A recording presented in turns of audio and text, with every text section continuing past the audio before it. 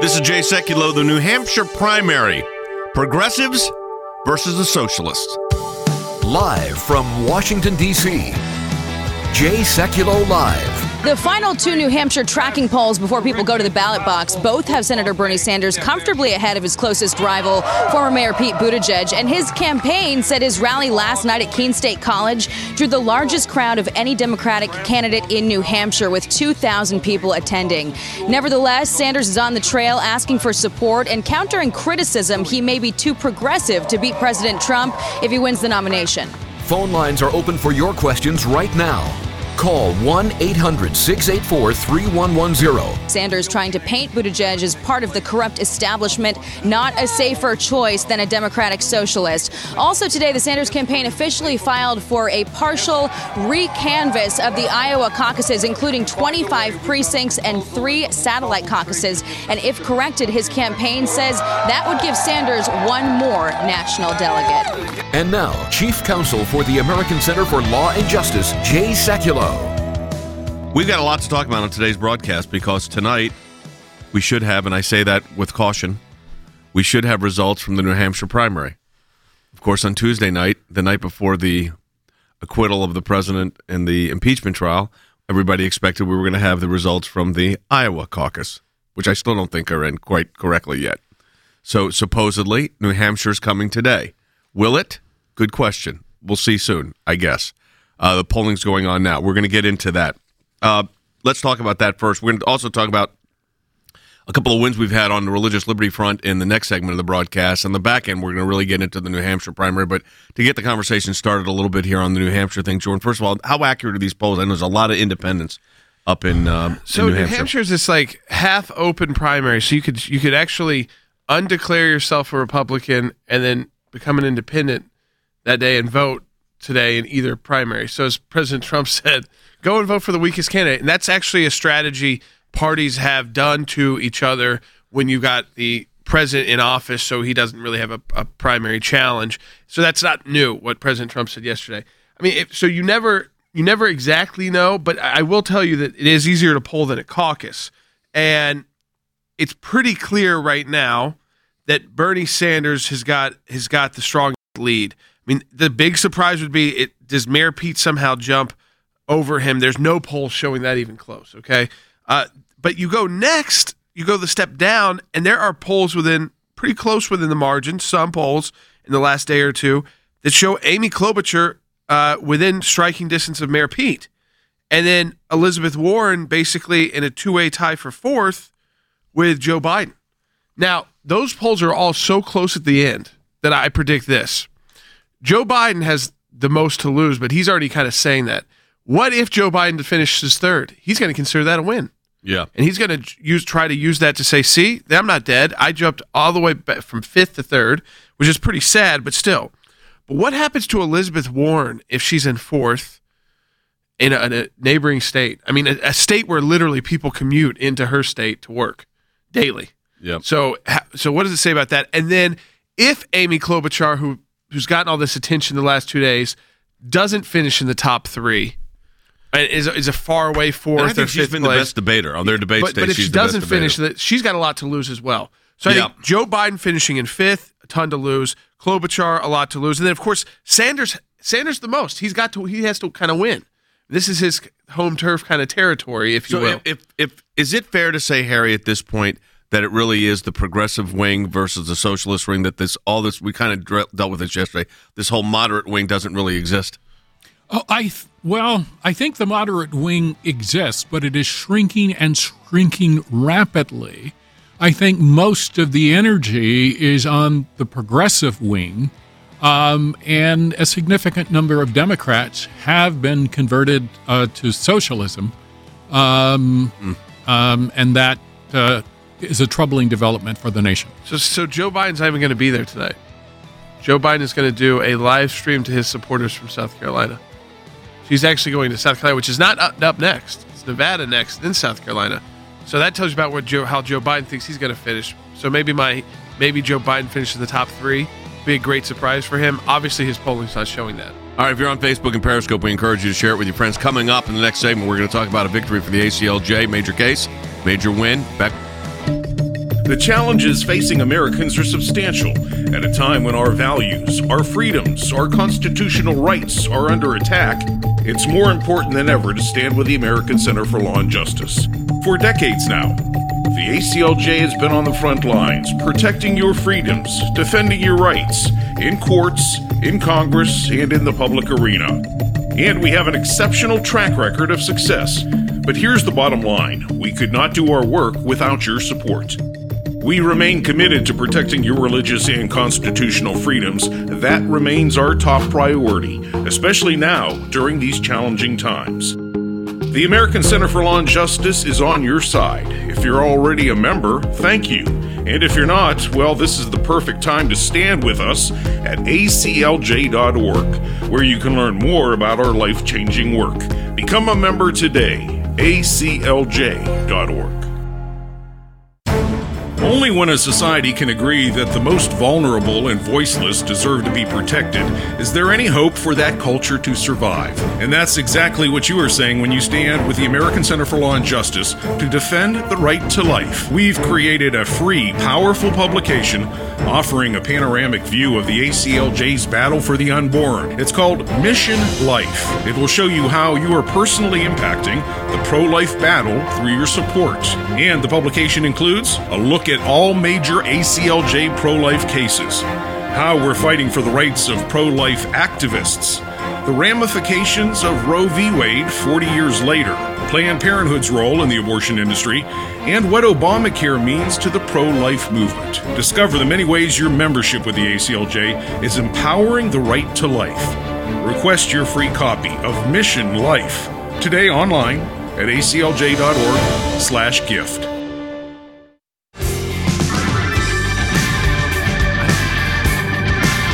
All right, so more on the, we have a lot more on the New Hampshire primary, but I want to take a moment here to celebrate a victory because that's important. While all this was going on in Washington, D.C., our ACLJ teams around the country, frankly, around the world, were working on major cases. I know we had some big wins in Europe.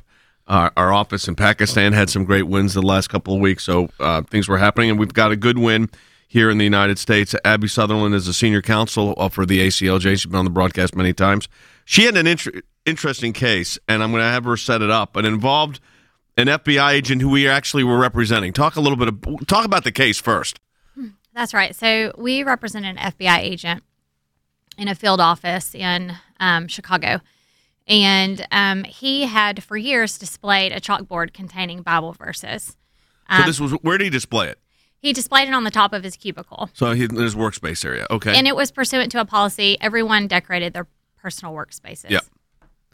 And so over the course of a few years, there had been several occasions in which supervisors had questioned the religious speech, had expressed displeasure with the content, the Bible verses, had told him to take it down. The chalkboard had actually been removed one day without his permission.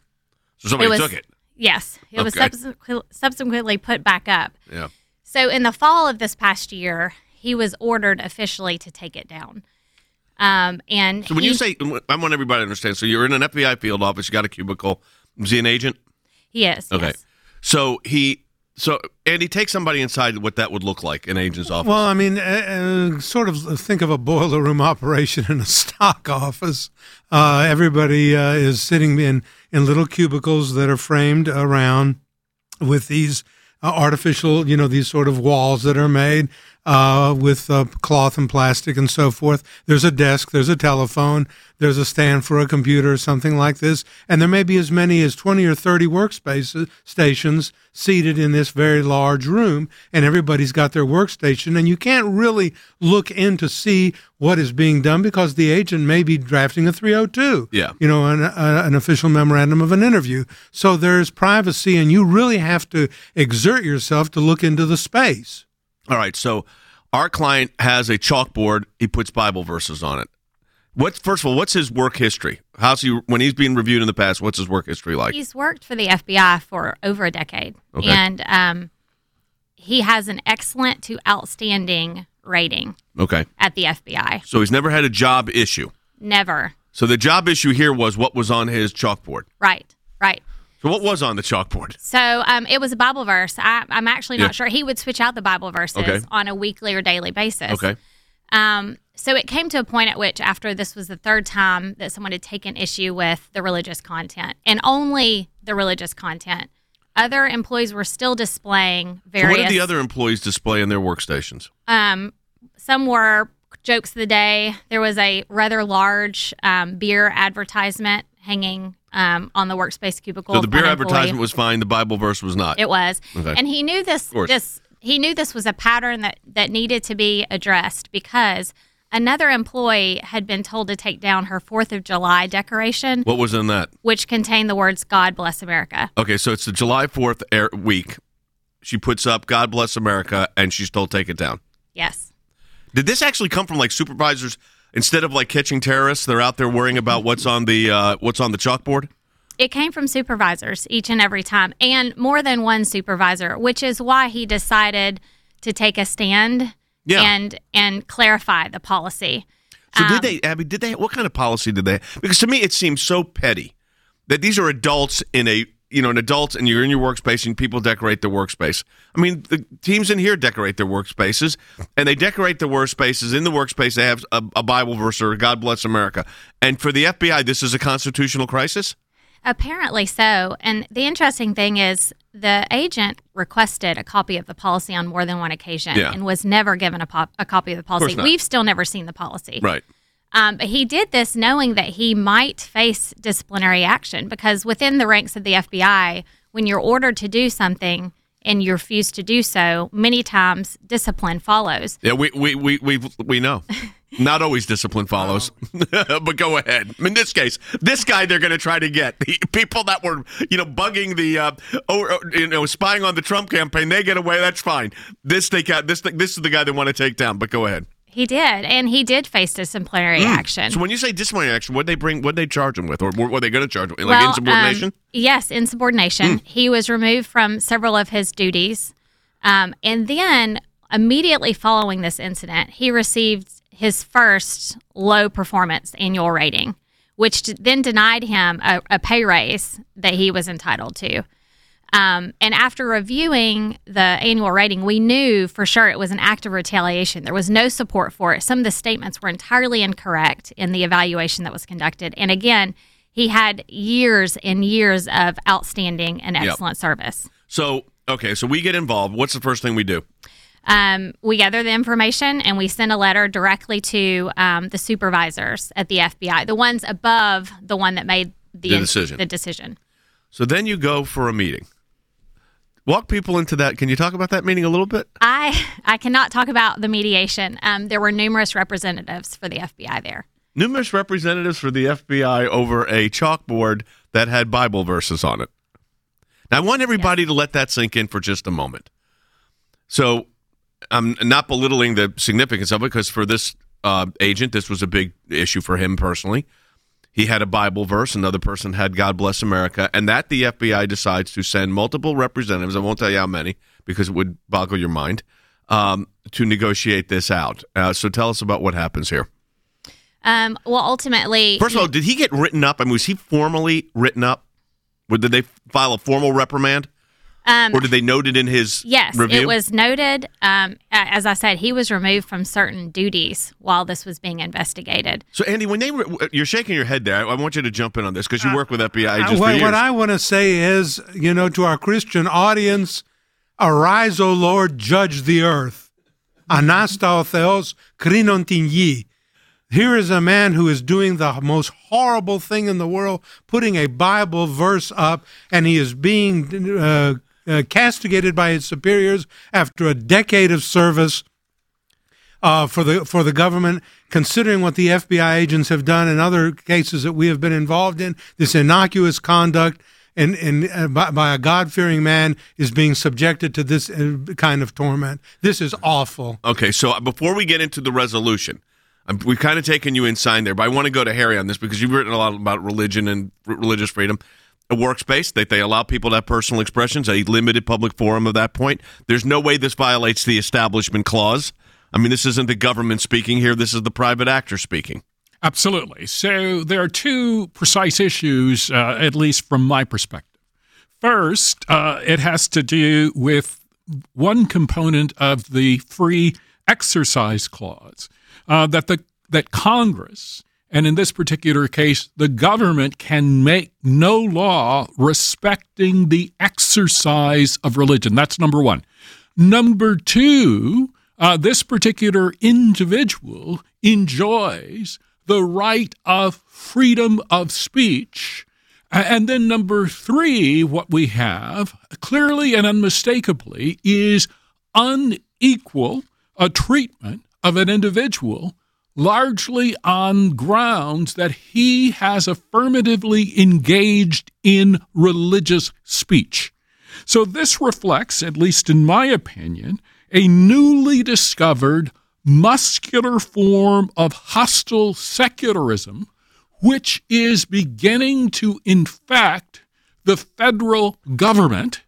And this policy clearly and unmistakably, in my view, violates the United States Constitution, number one. And number two, it violates common sense. So here you have an agent who has performed his job admirably, and guess what? We want to write him up because he has a form of speech outside of his cubicle.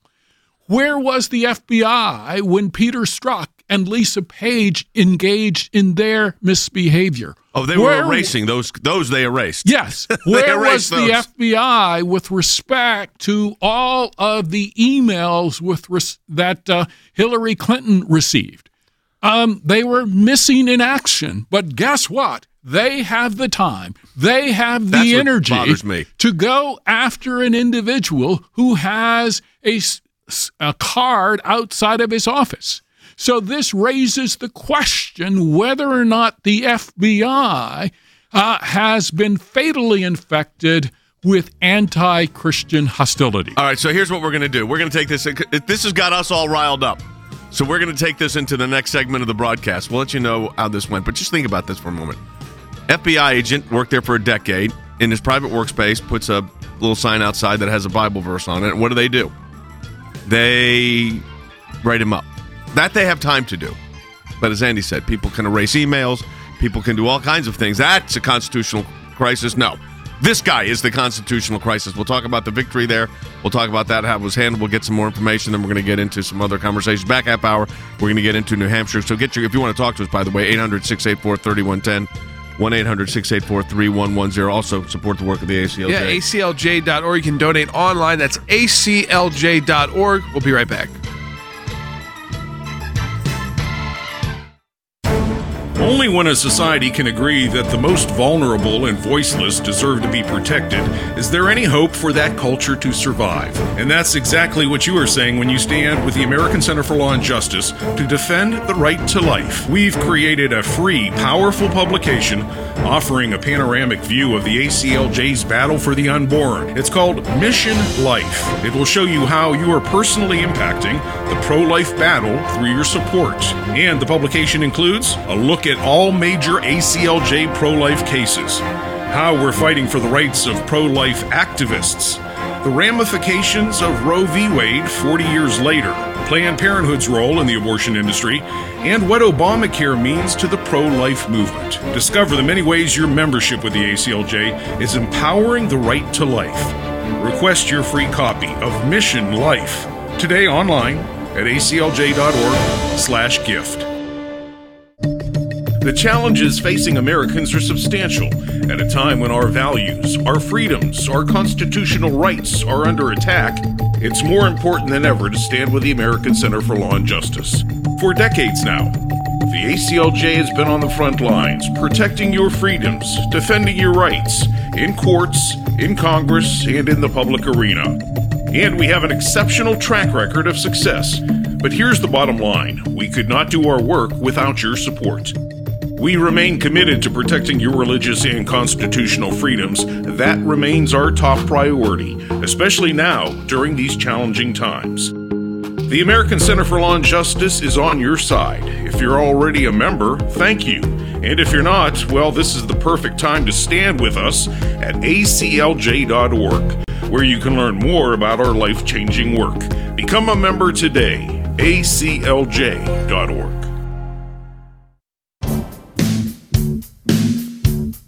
Let me go to Than Bennett for a moment because he's lonely up there in Washington. We're going to get to him in the back half hour here. But, Than, just a little teaser on what's coming up in the second half hour. So Joe Biden just announced that Biden abruptly cancels his primary party appearance and is heading to South Carolina. Yeah, not exactly a good omen, Jay. They also took him off the trail in New Hampshire earlier this week. That told me everything I needed to know. I will tell you, it is a little lonelier now that you've left town, though, Jay.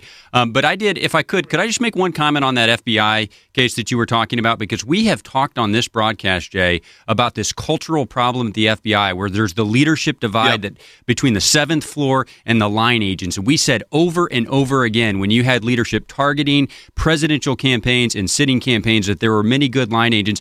Jay, do you need a more stark example of that cultural divide between the 7th floor and the line agents than what you all are talking about? Pretty shocking, actually. Yeah, so Abby, again, quite quickly set up the facts again for people to understand. As an FBI agent, career FBI agent, been there for over a decade. Right. Got great reviews. And then what does he do that caused what does he do to create the constitutional crisis for the FBI? Well, for the last 3 years or so, he's been displaying Bible verses on top of his workspace cubicle. And had no real problems. No real problem. Well, actually, approximately one time a year, someone would take issue. A supervisor would take issue with the religious content. And he wasn't the only one. And that's what actually led him to go ahead and question the policy and take a stand. So the policy was what? Because they never gave you the policy, but what were they saying it was? We don't know what the policy was, except that the concern that I believe was probably front and center is other employees in the workspace can see the message. And if it's offensive to them, then how do we deal with that? And these are adults we're talking about. Exactly. Well, guess what? Exactly. The price of free speech is sometimes you hear things you don't like. I mean, but Andy, you're shaking your head. Well, I'm shaking my head because it's so ridiculous that we have degenerated into a culture that condemns a person who in their workspace puts up a verse out of Scripture. Would it have been different if it was from the Quran? Would it have been different if it was from something else? It wouldn't have been a complaint. But again, to our Christian audience, I want to say that these are the kinds of things that we engage in and protect, and police officers do not lose their civil rights simply because they put on a uniform. Yeah. A question came in, too, from Gordon on Facebook saying, is there a difference between rules for government workers and the private sector as far as displays? I mean, a lot of this comes down to is what you allow for both private and corporate. But government, because it's the government, there are First Amendment rights that attach that in a private workspace may not. So this was a government workspace. They allowed personal expression. Then the question is, can they? Then Abby, it really was, could they censor this particular expression because it had a Bible verse on it or it had a Christian content? Right. I mean, the issue really was the policy was being applied in a discriminatory manner, as it typically is for religious content, specifically Christians. This happens time and time again. What was the end result? We were very successful. And honestly, the moment that ACLJ sent a letter to the FBI, it was very quickly reviewed, and they quickly began to take steps to correct the situation. Now, you went to a meeting, mediation. I did. And we're not going to get you're not allowed to discuss the details of it, but everything has been resolved successfully? It has. It has been resolved. Bible verses can say up? Yes. Yes. Client's record cleared? Yes. He's still an FBI agent? He is. Yes. So I'm glad it's resolved. I'm glad that Abby is a great lawyer and she got it resolved, but it is a little bit numbing, to tell you the truth, that we are in a situation where I look at the tale of two cities within the FBI. And on the one hand, I just spent 3 weeks on the floor of the Senate giving a litany of FBI abuses, including filing false statements to the FISA court. And for all I know, that agent or lawyer is still there. And then our client, it gets written up and basically denied promotions. Why? Because he had a Bible verse displayed where somebody said, God bless America on the July 4th week, which kind of tells you the nature of what we've got. We actually got a call coming in on this we should take, call line on line one. Yeah, Jerry in Rhode Island on line one. Jerry, welcome to Jay Secchio Live. You're on the air. Hey, Jerry. Hello, team. There's the A team and the B team, and when you toe the line, and you're going to testify the way the management wants you to, or just the 302s, the way the high tide is working, going forward, how is this guy going to be evaluated for future positions, like up to Strzok level? Yeah. If he's already made a ripple down in middle level, how is he going to be counted on to be a team player at the upper level? That's a good question. Andy first? Well, I mean, what's going to happen is that he's tarred and feathered and marred for the rest of his career with the FBI and with law enforcement. And he's never going to be able to rehabilitate himself because his integrity has been impugned. And I can tell you that this is going to follow him forever. Which I hope it doesn't. What do you think, Abby? You did it. Well, here's the thing is the ACLJ is watching. We're monitoring the situation. And I think that makes a big difference. And we will difference. continue to monitor the situation. I think why this is I want you to say that again so people understand, because we are concerned about it, obviously. But we don't just win the case and say thank you, goodbye. We're going to monitor this situation closely, and we've got a pretty loud voice when we need to use it. So go ahead, talk about that for a minute. Yeah, we will continue.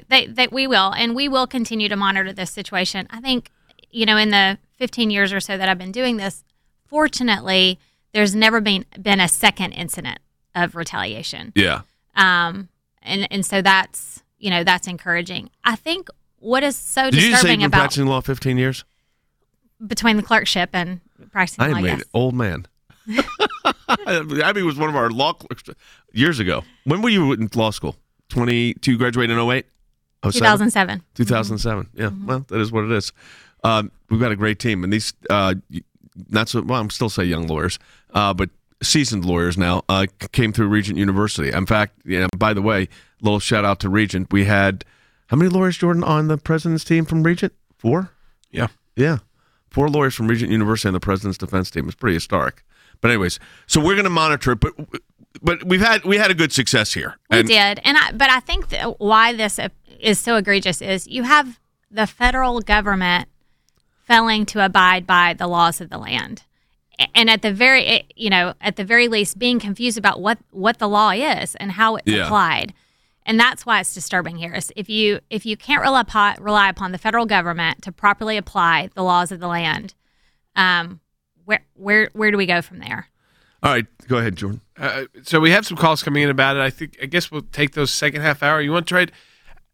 Actually, we have one right now. I think we could try to answer really quickly. Julie in California, line 3. Julie, welcome to JSEC Live. You're on the air. Hey, Julie, quickly, please. Hi, Jay. Hey. First of all, because I'm so happy that you protected our 45th President of the United States. With the team. Hopefully the next 45 by what you did. I'm going to donate $45. There you go. 45 for 45. Thank you. The ACLJ thanks you. But go ahead with your question. I work in a very liberal industry. I'm at the point practically of not saying anything Christian. Yeah. What if I were to put up a Bible verse? Would you guys be able to protect me? I'm going to put you on hold and we'll get your contact info and someone will contact. It's going to really, Abby, it really depends on private versus public, what the policies are. It does.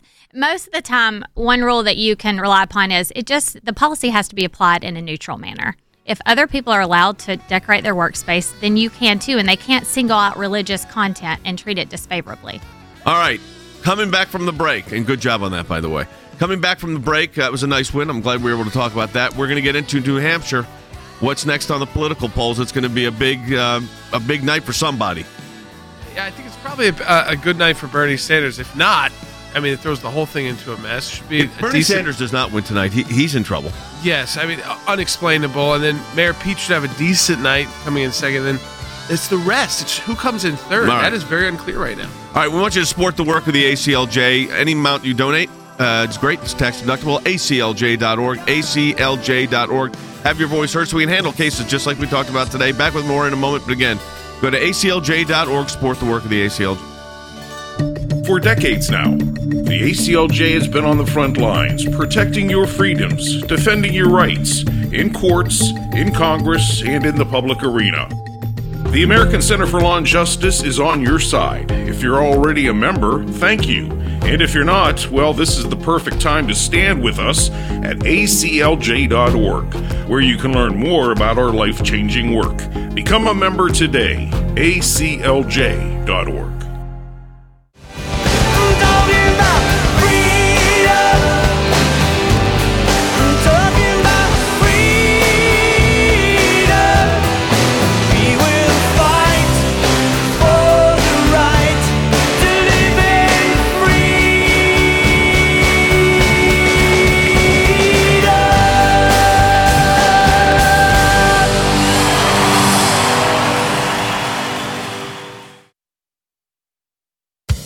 Live from Washington, D.C., Jay Sekulow Live.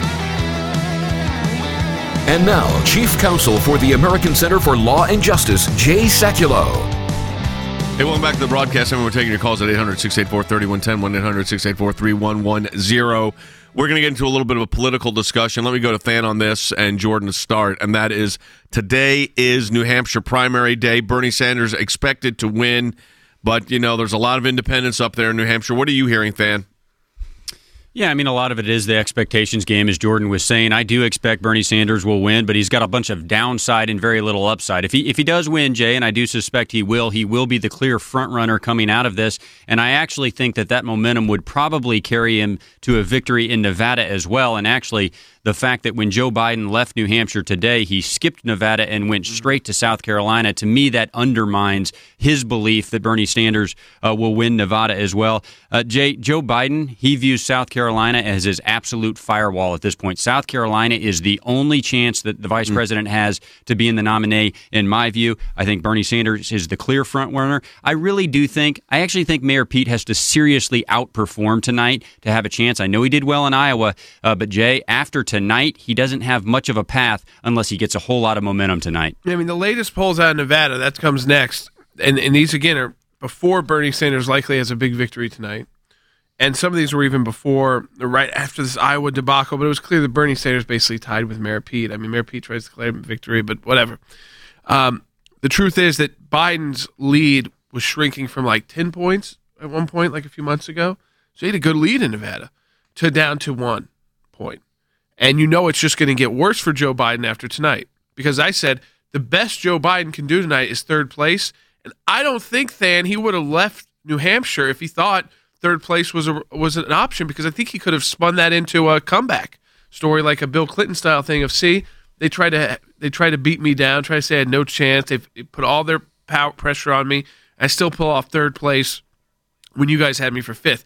Obviously, he didn't think they don't think that was even possible. Or, I mean, and anything is possible. People are voting today. But if that was on their radar, he wouldn't have left and then skipped Nevada to head to South Carolina. I think that's even more telling, is that he thinks he has no chance in Nevada now either. That's the first 3 states he thinks he has no chance in. But he tries to tell people he's the front runner. Surprise, surprise, Joe Biden. Those polls don't matter anymore. People are voting now. Yep. And if you can't win states, or if you think you can only win one state, and by the way, he's going to drop in South Carolina Harry, you were looking at that. Is he already dropping in South Carolina? I believe he is, in part because of the rise of Tom Steyer. Who's just decided to spend a boatload, right? Yeah, not only a boatload, but a ton of time. And Steyer has hired up to 1,000 or more individuals to canvass the state, particularly among African-American voters. And Steyer is an unknown quantity, so that means that he can create a persona, an identity, to go after voters that Biden thought were his. But I think Biden's real problem is that Biden was collapsing mentally, and I say this with respect, even before he joined the nomination battle, and he keeps attacking people that are inclined to attend his events, which increasingly is a shrinking number of people. Yeah. And he's calling supporters names. And so it's a very unintelligent strategy, which you can only attribute to perhaps some mental dysfunction. All right, so let me do this quickly. We'll get calls coming back in the next segment, 800-684-3110. Who do you think wins tonight? Bernie Sanders. Andy? Bernie Sanders. Harry? Bernie Sanders. Van? Senator Sanders. Yeah, I tend to agree. The question will be who comes in second. I think that's the bigger question. It's going to be Mayor Pete. Yeah. So Pete Buttigieg comes in second. Then there'll be the fight for third. And that's who remains relevant. I mean, Elizabeth Warren. 1, 2, and 3 are it, right? I mean, 4th place for Elizabeth Warren in a neighboring state. Then she's got to go to South Carolina. She lost most of her staff in Nevada because of harassment claims, racial harassment claims. She's the progressive, the other progressive. She's been out progressive, so you can't be the halfway progressive to this group of liberals now. That's what we've seen. So you think if she comes in fourth, she's probably done? I don't know how she keeps raising money. Yeah, they keep raising money. We got a lot to talk about. We'll take your calls, 800-684-3110, 1-800-684-3110. Michelle's been holding for a while. We'll get to your call coming right after the break. Don't forget to support the work of the ACLJ at aclj.org. The challenges facing Americans are substantial at a time when our values, our freedoms, our constitutional rights are under attack. It's more important than ever to stand with the American Center for Law and Justice. For decades now, the ACLJ has been on the front lines, protecting your freedoms, defending your rights, in courts, in Congress, and in the public arena. And we have an exceptional track record of success. But here's the bottom line. We could not do our work without your support. We remain committed to protecting your religious and constitutional freedoms. That remains our top priority, especially now during these challenging times. The American Center for Law and Justice is on your side. If you're already a member, thank you. And if you're not, well, this is the perfect time to stand with us at aclj.org, where you can learn more about our life-changing work. Become a member today, aclj.org.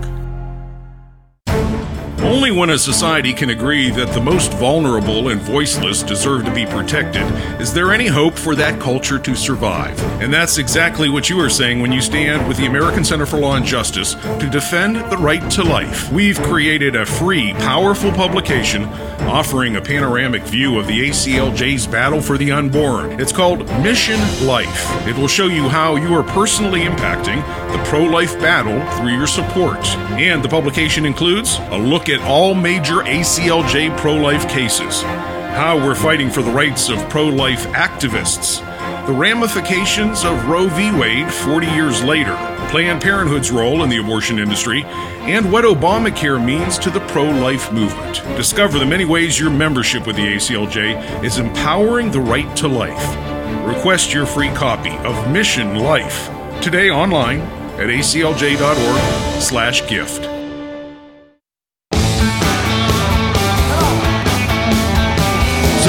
Decided he'd speak out a little bit on Iowa last night. In New Hampshire. While he was in New Hampshire. Take a listen to this.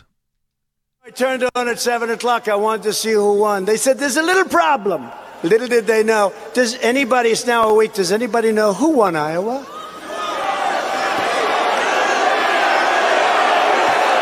I don't know. Maybe Rand or Lindsay. Rand. Does anybody know who won Iowa? Lindsay, you're a total pro. Nobody knows. He said nobody. Flip a coin. Flip a coin. Flip a coin. They're going to run your health care. I thought that was the best line. Flip a coin. They're going to run your health care. All right, Michelle's been holding for a long time. Let's take her. Michelle, calling from Ohio, which is an important state as well. Michelle, welcome to JSEC. You're live. You're on the air. Thank you so much, and for all you guys do. I pray for you often. This is a two-part question. If someone is running on a blatant platform of socialism, how does that fit into our two-party system? Isn't the two-party system the law? And if so, why isn't the law of the land being enforced in policy and in the availability for candidates to run? Yeah, so you could have 50 parties. We've traditionally only had 2, but in our history, there's been as many as 6 or 7. I mean, so it's not. And they realign. Yeah, and parties realign, but there's no law that says Republican and Democrat. So you're at the question you're asking though is a good one, and that is why did they go down this road, Harry? Why did they go down this road of we're going to stake out either to be progressive or socialist? Well, it's a very good question if you look at American history.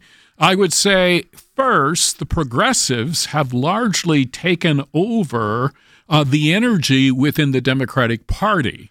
Now, many individuals who are part of the leadership of the Democratic Party realize that this is a dangerous move. But if you look at the energy coming into this election cycle from 2016, all of the energy favored Bernie Sanders. And so many of Bernie Sanders' supporters in 2016 feel aggrieved by the leadership of the Democratic Party. The Democratic Party essentially doesn't care about working class people, doesn't really care about members of minority groups. They care about having an appearance of caring about those particular groups. And I think to Bernie Sanders' credit, he at least does care about working class people, even though his policies are likely to backfire hurt working class people, hurt members of minority groups. So I think the politics of the moment are dominated in part by individuals who have been educated at elite schools and universities who basically, at the end of the day, hate America, or at least America as traditionally understood. I want to play a bite from James Carville, the Democratic strategist, who made the famous statement years ago, it's the economy, stupid, and that was the statement about you run on the economy when the economy's strong. But James Carville, Democratic strategist, married to Mary Matlin, well-known, here's what he said. The problem here is the Democratic Party. And the problem is we can't seem, other than Senator Bennett and maybe Senator Klobuchar, we can't seem, and may have Pete somewhat for sure, to talk about things that are relevant, that matter in people's lives. We're out there chasing every kind of goofy thing that we can. Chasing every kind of goofy thing that we can. And so then I go to you next and say, okay, that appears to be where the party's headed. Jay, think about this. I mean, you just as a political observer, think about the state of the Democrat Party when Democrat voters, Jay, this is hard to believe, Democrat voters are about to nominate someone who is not a member of their party. What does that say about the state of that party? It's pretty shocking, actually. That's why the college question was good. It's because Bernie Sanders has played this game of he's running for re-election as a senator as an independent. He's running for president as a Democrat because you have to do that. You have to run for the party and join the party that you're a member of. But in his Senate campaign, he is not pledging like allegiance to the Democrat Party. He's one of two independents in the U.S. Senate, but he can run as the Democrat Party. I think that typically why we now have this two-party system, which is, I think, going to come into more and more question unless things just realign again and people get their heads on straight. Because the Republican Party, see, these two parties basically represent tents. And the tent is usually big enough to encompass kind of the two main political theories that dominate conservatism and liberalism. Big C, big L in America. And the Republican Party, as we just, we're in the U.S. Senate and you look across those senators, you realize you have people, even last night, Rand Paul sitting next to Lindsey Graham at a Donald Trump event. Right. These are people who come from very different policy backgrounds. Rand Paul is a libertarian. I'd say that Lindsey Graham is much more close to a neoconservative on much more of a hawk when it comes to military action. And yet they are in the same party, and Donald Trump is too. On the left, they've done a very good job in Congress up until, I think, with AOC. And in the Senate, they haven't had the problem yet. They haven't had the AOC problem in the U.S. Senate yet. They were how in line were they? I mean, when you realized how structured they are in the Senate, even though they're the minority party, because they don't have many rebels. So there's this move then to say, okay, their tent is very small. The Republican tent, large. Their tent keeps getting smaller. The purity test, I'd call it, keeps getting more and more severe. And if you go with that AOC Bernie Sanders route, then you're pushing out a lot of people who would call themselves Democrats. Where are they going to go? I mean, how many Angus Kings can there be? Right. Who feel like they don't have a party to be a part of. And that's why Susan Collins is still a Republican and Lisa Murkowski is still a Republican, but Angus King is independent. And you could see a rise of this if this Bernie Sanders wing is just successful in winning the nomination. So Suzanne on Facebook asked this question, which is a really good question. We'll start with Andy and go to Than. Do you believe the Democratic Party is fractured? Oh, I think it's very much fractured, but fractured in a leftist orientation. You've got progressives. You've got Marxists. Yep. Because Buttigieg, whatever he might say, comes from a Marxist root. His father was, my colleague Harry Hutchinson told me this morning, a Marxist professor at Notre Dame University. What do you think the apple falls? Not far from the tree. You've got socialists, Democratic socialists. He calls himself Bernie Sanders. So you have a party that is fractured, but it's fractured on the left. There are no centrists. There are no moderates. Klobuchar, I don't like her personally for certain things that she said about my state, but there's no centrists. There's no moderation. And one of the key things in politics, if you read Aristotle, the great Greek philosopher, he said, pan metron ariston, everything in moderation. This is a center-right country. It is not a leftist country. You must govern from the middle and from the right of the middle. Yeah, I would say you look at President Trump. take away the rhetoric, take away the style. He's governing very similar to how exactly a Republican, a center-right person would want him to govern. Yep. Serious about military issues, serious about economic issues. Different Concerned style. about foreign engagement. It's like it's just like different styles, but not so different policies. His one fundamental policy difference was where he actually moved with where the conservative movement did was that we're getting too involved in these long wars. These foreign We've got to entanglements, figure right. out what are the ways out, and he's still in the process of doing that. I mean, it's not like he's rushing us out of these for like as a libertarian might and say we're just leaving to leave. No, he's doing it in a structured way, which is still very conservative. I think that the critics of Trump from the right, it's a style criticism. It's really, they have nothing about his policy to criticize him. The left, as you just pointed, is all over the place. First, it was Medicare for all. How are we going to pay for it? Oh, we'll figure it out. It doesn't work. Numbers wise, it can't work unless basically you put wealth caps in, things like that, which are policies that people like Bernie Sanders actually supported, putting a cap on how much money you can make a year. Which and is then absurd. what? The rest goes to the government. That's communism, by the way. That's not socialism anymore. That's communism. Right. So Than, as we got about a minute and a half here before and the next section, by the way, next segment of the broadcast, we'll take your calls on any topic, 800-684-3110. Can get those comments in or questions in by Facebook as well, 1-800-684-3110. So I'm going to ask the next question, which is top three. Who do you see as the top three likely tonight?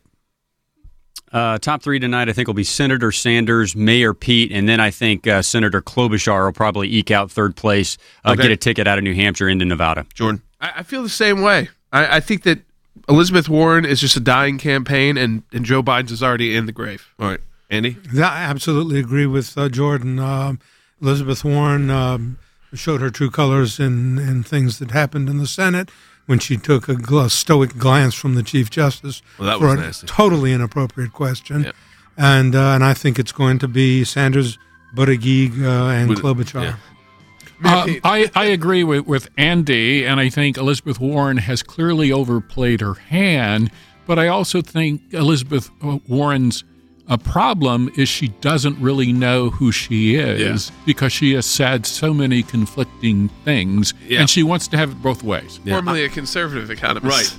I tend to think it's going to be those three. I mean, I think it's probably what Than said's right. It's probably Sanders, Buttigieg, and probably Klobuchar. And then they come under pressure. If it's not Klobuchar, if she falls fourth or fifth, I think she's probably done. Yes, and if she does come in third, the spotlight becomes on her, and does she survive that to the next round? I don't think so because of her staff issues she's had. Yeah, all right. More to talk about. Take your calls, 800-684-3110. Only when a society can agree that the most vulnerable and voiceless deserve to be protected is there any hope for that culture to survive. And that's exactly what you are saying when you stand with the American Center for Law and Justice to defend the right to life. We've created a free, powerful publication offering a panoramic view of the ACLJ's battle for the unborn. It's called Mission Life. It will show you how you are personally impacting the pro-life battle through your support. And the publication includes a look at all major ACLJ pro-life cases, how we're fighting for the rights of pro-life activists, the ramifications of Roe v. Wade 40 years later, Planned Parenthood's role in the abortion industry, and what Obamacare means to the pro-life movement. Discover the many ways your membership with the ACLJ is empowering the right to life. Request your free copy of Mission Life today online at aclj.org/gift. The challenges facing Americans are substantial at a time when our values, our freedoms, our constitutional rights are under attack. It's more important than ever to stand with the American Center for Law and Justice.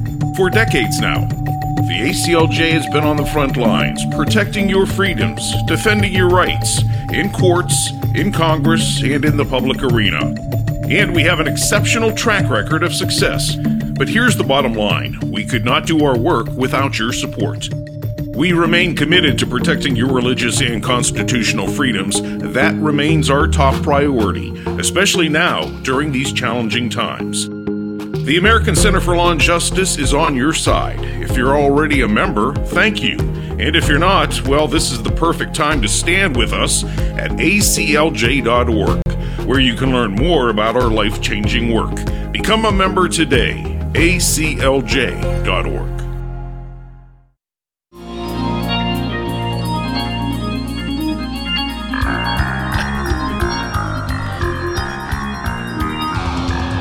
I want to thank our video team for a video that they put together last week after the win at the acquittal of the president and the impeachment hearing. It was really well done.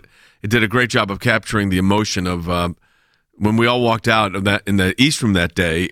None of us, we were told to walk in the side because the president comes in the middle and you don't come in where the president comes in.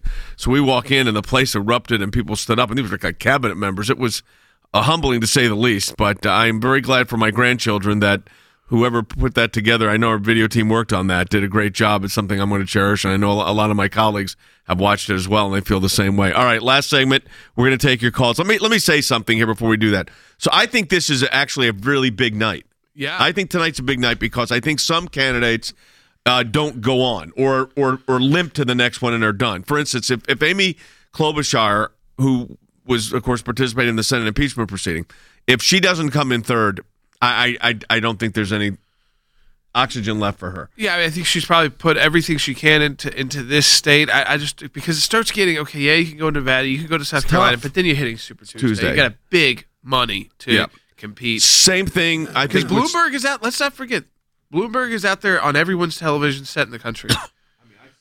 It's constantly. It's constant, and you're not in a place. Annoyingly he's constant, literally not. But it's good. It's smart. That means that everybody's talking about him, and yeah. Now, has he come under scrutiny yet? Not fully, but neither is Amy Klobuchar. I mean, these people haven't really come under scrutiny yet either. They will until they're a front runner. They're not. Then I think Elizabeth Warren, neighboring state, if she comes in fourth or fifth, done. Just peddling. If Joe Biden comes in fourth or fifth, which is highly likely. He said he's not done already. He's already put it out there that he's not done. Does he have any money left? I think he has enough to get to South Carolina. Dan, what do you think on that one? I mean, if Biden comes in fourth or fifth here, what do you think? Well, I don't think he's going to exit the race before South Carolina, but I think he'd be done if he finished fourth or fifth. I mean, look at the numbers in South Carolina. Tom Steyer is closing on Joe Biden in South Carolina. So, South Carolina's Tom Steyer's chance and Mike Bloomberg's chance is Super Tuesday. Yeah, so when is Nevada? Nevada's 22nd? Yeah, 2 weeks. 22nd. So Nevada's the next one after this. And then it's a week later, South Carolina. 29th. And then Super Tuesday is like 2 weeks after that. Oh, 4 days later. Oh, so I mean, Harry, if South Carolina, which the way I see March it right 3rd. now, is Biden's firewall, so to speak, if he's got money to make it a firewall. But the truth of the matter is, as he goes into that, you talked about Steyer coming on. Buttigieg doesn't appear to be connecting at all with the South Carolinians, but and Steyer's not going to win it, although he's got the money to carry on. It could really change the scope of it. You could be talking about the three candidates. I mean, the three candidates going into Super Tuesday. It is possible that the 3 candidates or 4 candidates going into Super Tuesday, this is what we need to be thinking about for the Democrats, could well be Bernie Sanders, Tom Steyer, because he's got the money, Bloomberg, because he's got the money, and Buttigieg, if he does okay, because he's got some momentum and he'll get some money. I think that is correct, and I think it's important to keep in mind that a recent national poll indicates that Bloomberg is now coming in second among African-American voters to Joe Biden. So this means that for Joe Biden, to coin a phrase, it's danger, danger, danger. Yeah, I know that phrase. In South Carolina. Why? Because he could be hit on both flanks. Yep. First with Tom Steyer, and secondly with Michael Bloomberg. I don't think Michael Bloomberg will likely have staying power forever. Yeah. But I think he will be fine going into South Carolina. Yeah. And that places Joe Biden at risk, and it places his entire strategy at risk. Keep in mind that Joe Biden's handlers essentially are hiding him from the public for justifiable reasons because he is terrible on the stump, and I think his finances are going to dry up soon. It's interesting how that plays out. We'll talk more about that when we get the results tomorrow. But let's go to the phones here. Yeah, Roger in Minnesota's good question. Actually, on line 1, Roger, welcome to JSECO Live. Thank you for taking my call, Sure. and I add my thanks to for everything that you do. Thanks. I'm wondering what's the difference between progressivism and socialism. I thought progressivism was just a laundered word for a socialist or even a communist. Let me tell you the difference. Patience. Someone that declares themselves a socialist has already reached their goal of being a socialist.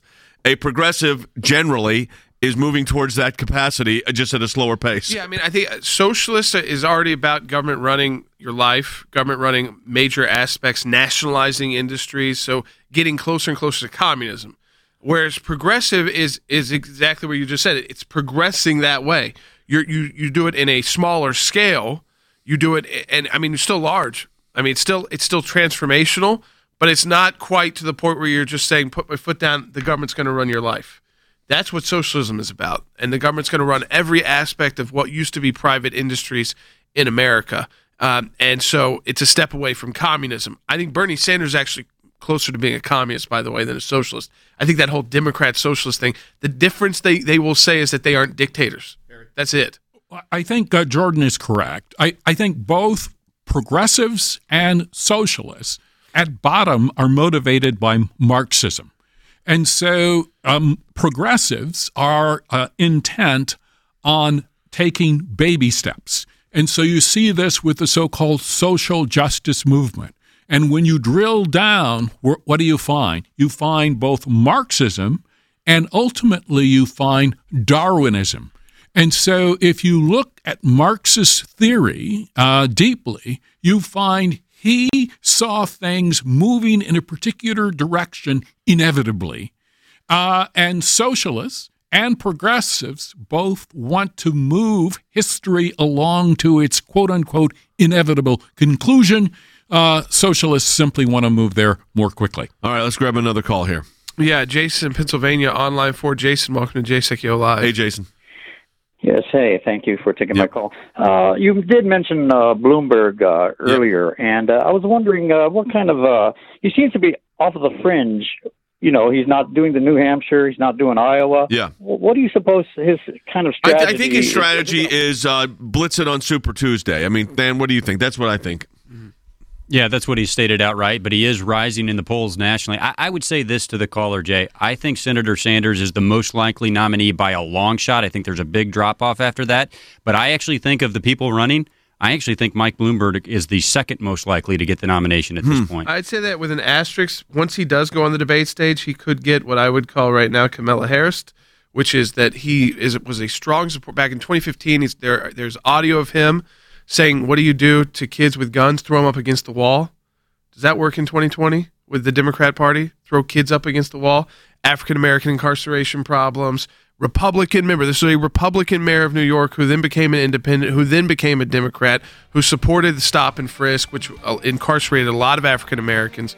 And like that policy or not, it doesn't work in the Democrat primary. I'm talking just politics here. He's going to have to defend some things. I'm not just talking about soda bans, which are pretty ridiculous too, that I think can make him weaker when he's on the debate stage. That's why I think his strategy's been smart. Playing into this like. Do you think he'll be a big player? I think on Super Tuesday he will. What do you think, Andy? He's got to win a state. Yeah, and it's because of one word, money. I think Andy is precisely correct. Yeah, not a billionaire, not a player. Yeah, no, I mean, he has no charisma, not that interesting. I mean, yeah. But he's a billionaire and he owns his own news channel. Yeah. All right, well, that does it for the broadcast today. Again, support the work of the ACLJ. You saw that victory we had for that FBI agent being discriminated because of his faith. We won that one. ACLJ.org. ACLJ.org. We'll talk to you tomorrow. For decades now, the ACLJ has been on the front lines, protecting your freedoms, defending your rights, in courts, in Congress, and in the public arena. The American Center for Law and Justice is on your side. If you're already a member, thank you.